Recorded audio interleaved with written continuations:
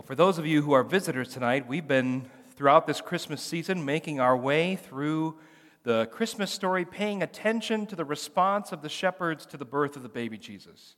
And so tonight we have a biblical narrative that focuses on the theme of shepherding and sheep throughout Scripture. Long ago, before the beginning of time, there was God.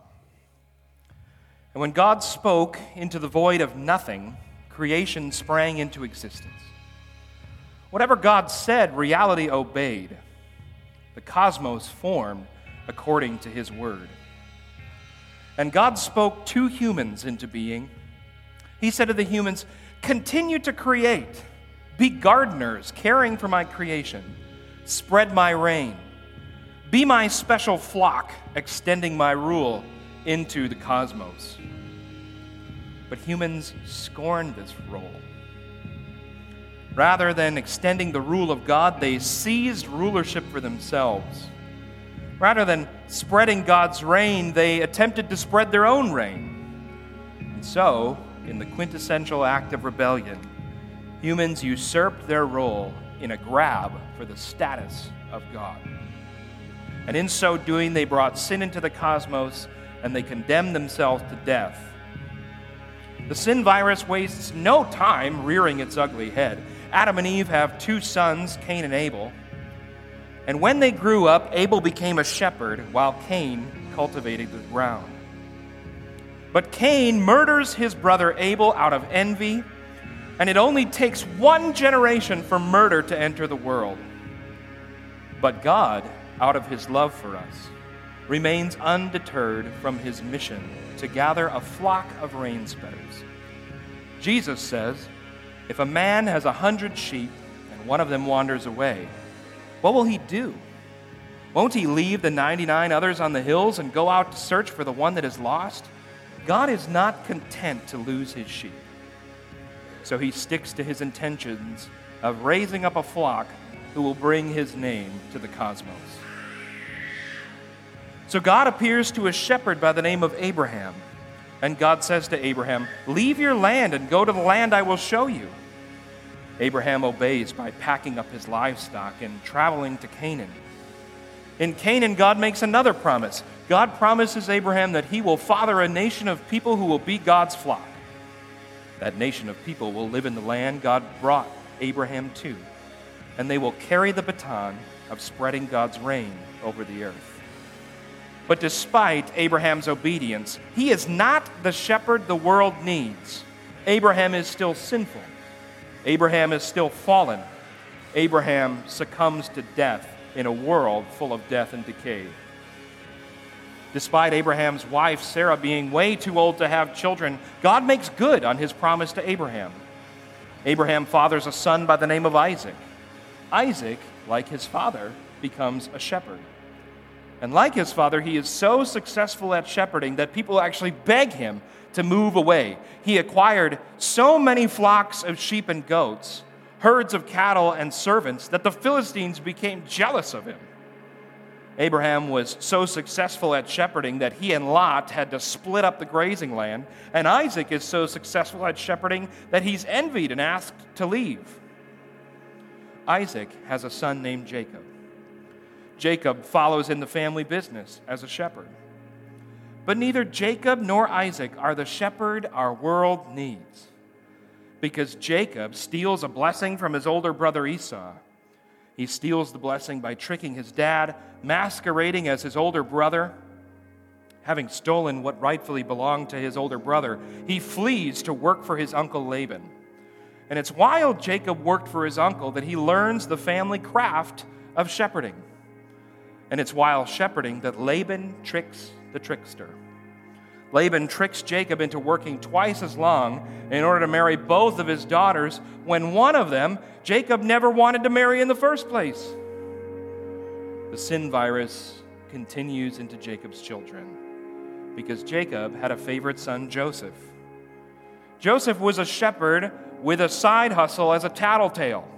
When Joseph was 17 years old, he often tended his father's flocks.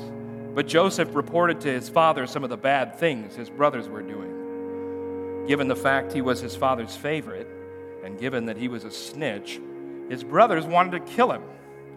So they sold him off to slavery in Egypt. At the end of the book of Genesis, God has gathered his flock of rain spreaders in Egypt, and Jacob, now an old man on the cusp of death, gives his blessing to his kids. And Jacob's going to signal that God has been his shepherd in the context of God's flock-building mission. To Joseph's sons, Jacob says, "May the God before whom my grandfather Abraham and my father Isaac walked, the God who has been my shepherd all my life to this very day, the angel who has redeemed me from all harm, may he bless these boys. May they preserve my name and the names of Abraham and Isaac, and may their descendants multiply greatly throughout the earth." None of these men, Abraham, Isaac, Jacob, Joseph, none of them were the shepherds we need. None of them rid the world of sin and death. Instead, they succumbed to sin and death. We're still waiting for the shepherd who will make all things right again. God continues multiplying his flock of rain spreaders, and we're introduced to a prophet named Samuel. Samuel has been sent by God to anoint the next king of God's flock, Israel. Samuel arrives to this man Jesse's house, and he's looking over all the sons of Jesse for the one to anoint, and God says no to all of them. Then Samuel asked, "Are these all the sons you have?" "There is still the youngest," Jesse replied, "but he's out in the fields watching the sheep and goats." Here's where we're introduced to a young shepherd by the name of David. And as soon as Samuel lays eyes upon David, God tells Samuel, he's the one. Samuel anoints this young shepherd the king of Israel. And even before David becomes king, he shepherds God's flock in the way of the Lord. When he faces down the enemy Goliath, David says, "I have been taking care of my father's sheep and goats," he said. "When a lion or a bear comes to steal a lamb from the flock, I go after it with a club and rescue the lamb from its mouth. If the animal turns on me, I catch it by the jaw and club it to death. I've done this to both lions and bears, and I'll do this to the pagan Philistine too, for he has defied the armies of the living God." David not only becomes the shepherd from the shepherd life, but he shepherds God's flock Israel in the ways of God. He chose his servant David, calling him from the sheep pens. He took David from tending the ewes and lambs and made him the shepherd of Jacob's descendants, God's own people Israel. He cared for them with a true heart and led them with skillful hands. But despite how good of a king David was for Israel, he is still infected with the same sin virus. David commits adultery with another man's wife. Then he has the husband of the woman with whom he cheated murdered. And David dies from the sin virus while his children kill one another trying to seize the throne. Despite David's good and godly reign, and despite his shepherding of the flock of God in the ways of God, sin and death still plague the world. The rain spreaders of God are still infected with the sin virus that causes death. David's death essentially begins a downward spiral for the flock of God. King after king of Israel abandoned the ways of God. They pursue money, pleasure, sex, power. They worship other gods, and they spread their own reign rather than spreading the reign of God.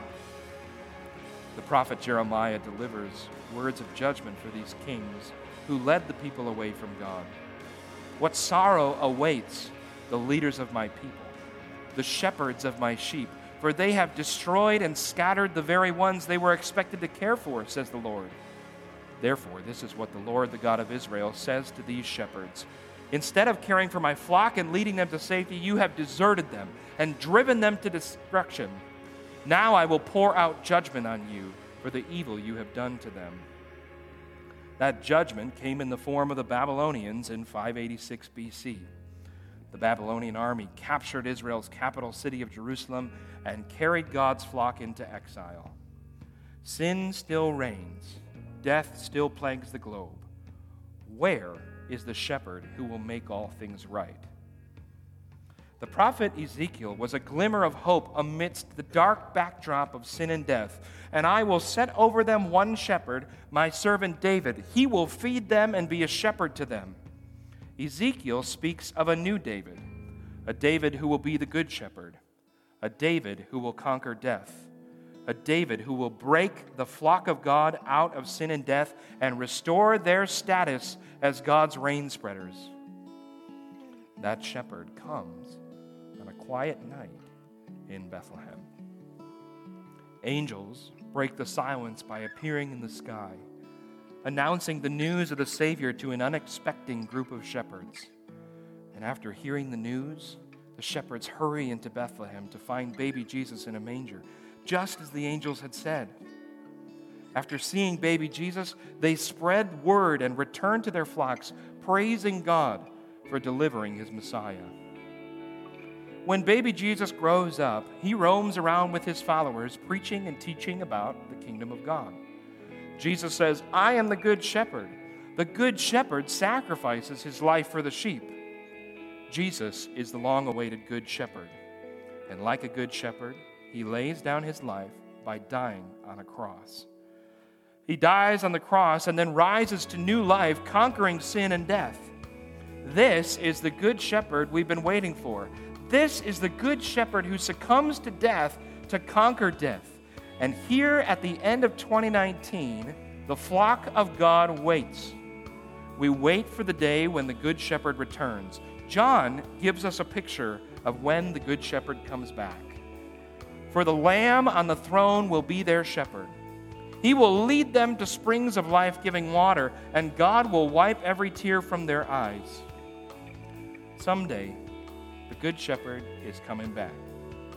He's coming back to deal the final blow to sin and death. He's coming back for the flock of God. He's coming back to restore the flock of God to their rightful position as God's rain spreaders. He's coming back to shepherd his flock forever. And in the meantime, we are like shepherds at Christmas, lowly, undeserving outcasts in desperate need of a Savior.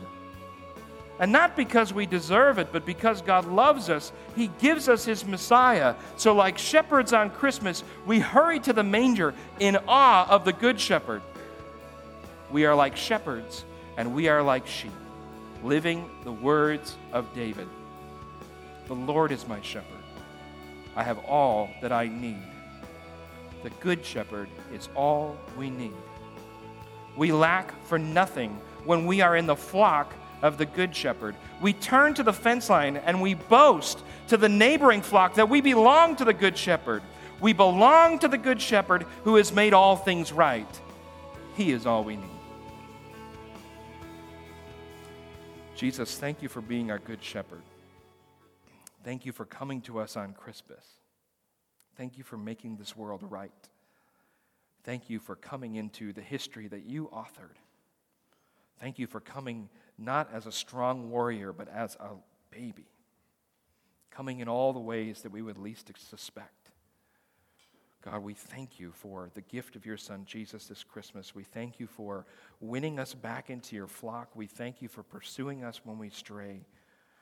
Jesus, we praise you. We love you. Thank you for loving us more than we could possibly comprehend. We want to praise you this Christmas Eve, Jesus. Give us a moment to ponder the wonder of you coming to this earth as one of us, and that even to this day you continue at the right hand of your Father as a human, in however that works, in a way that we don't understand. Jesus, we wait for the day when you will come back to finally make all things right. Jesus, we praise you. In your name, amen.